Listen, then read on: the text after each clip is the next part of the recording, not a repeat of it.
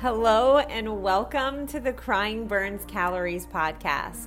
I'm your host, Katie Saltzman, personal trainer, nutrition coach, entrepreneur, creator, and expert in teaching women how to take back control of their health, their mindset, and their happiness.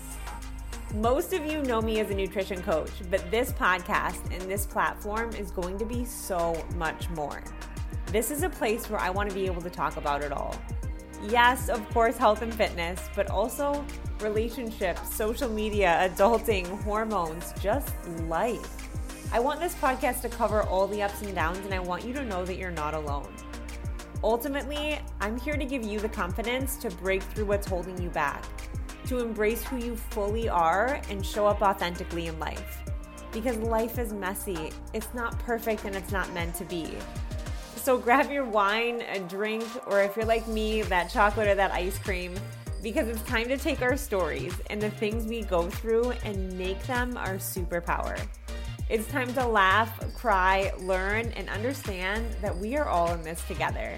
So let's dive in.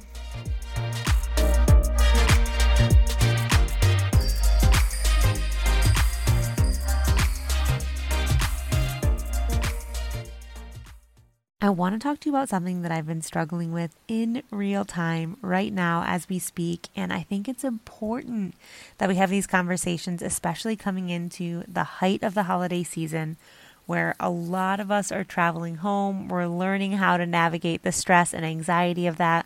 We're learning how to set boundaries with family, and that is the position that I am in.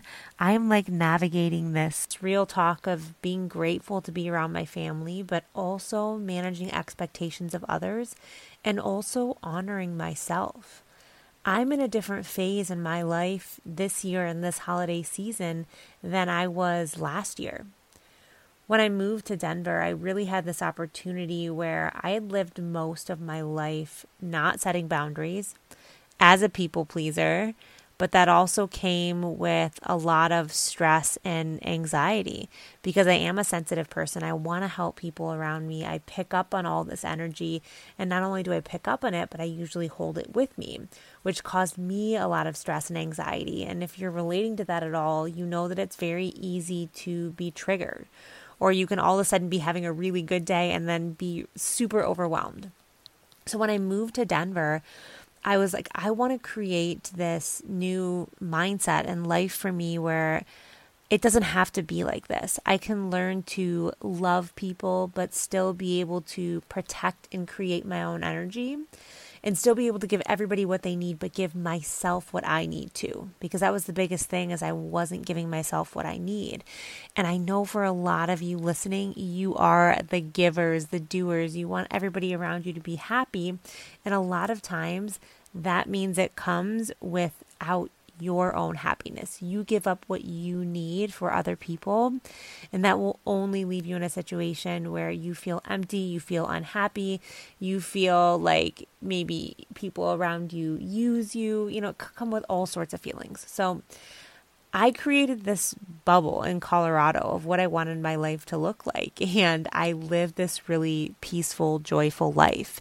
And I say that because that's really the first time that I would ever say this in my entire life.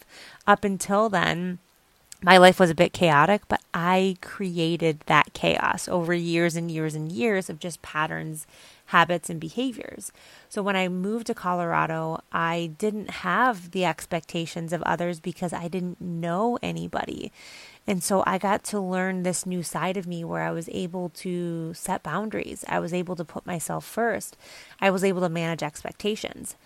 So that's been really, really beautiful, right?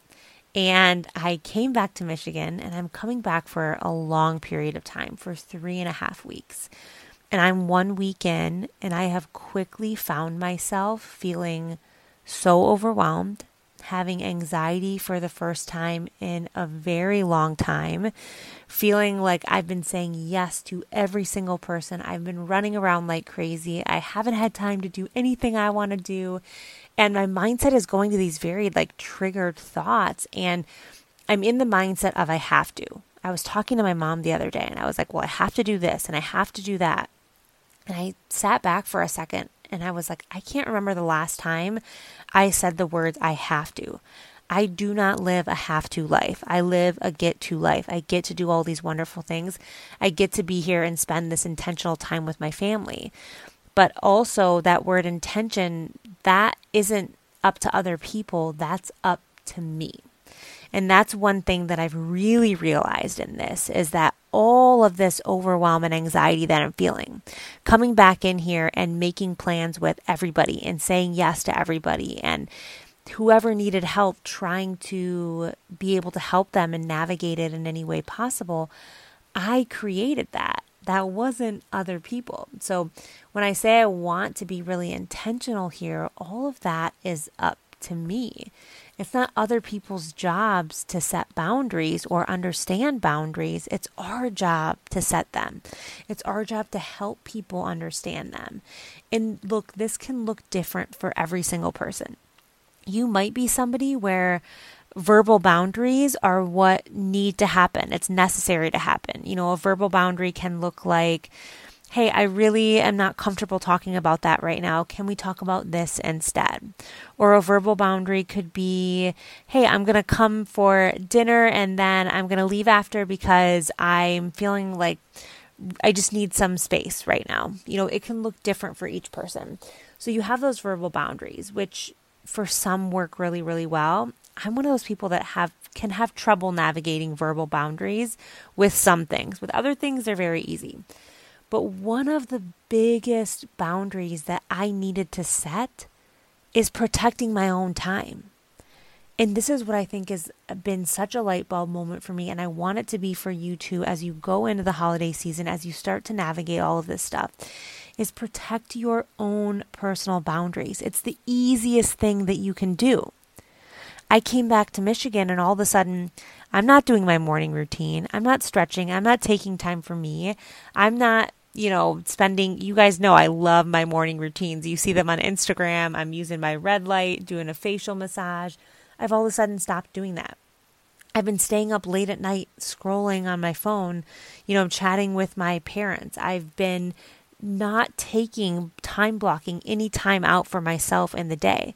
So the end of the day comes and I feel stressed and then I'm scrolling and I'm staying up late and I'm waking up late and not doing my morning routine.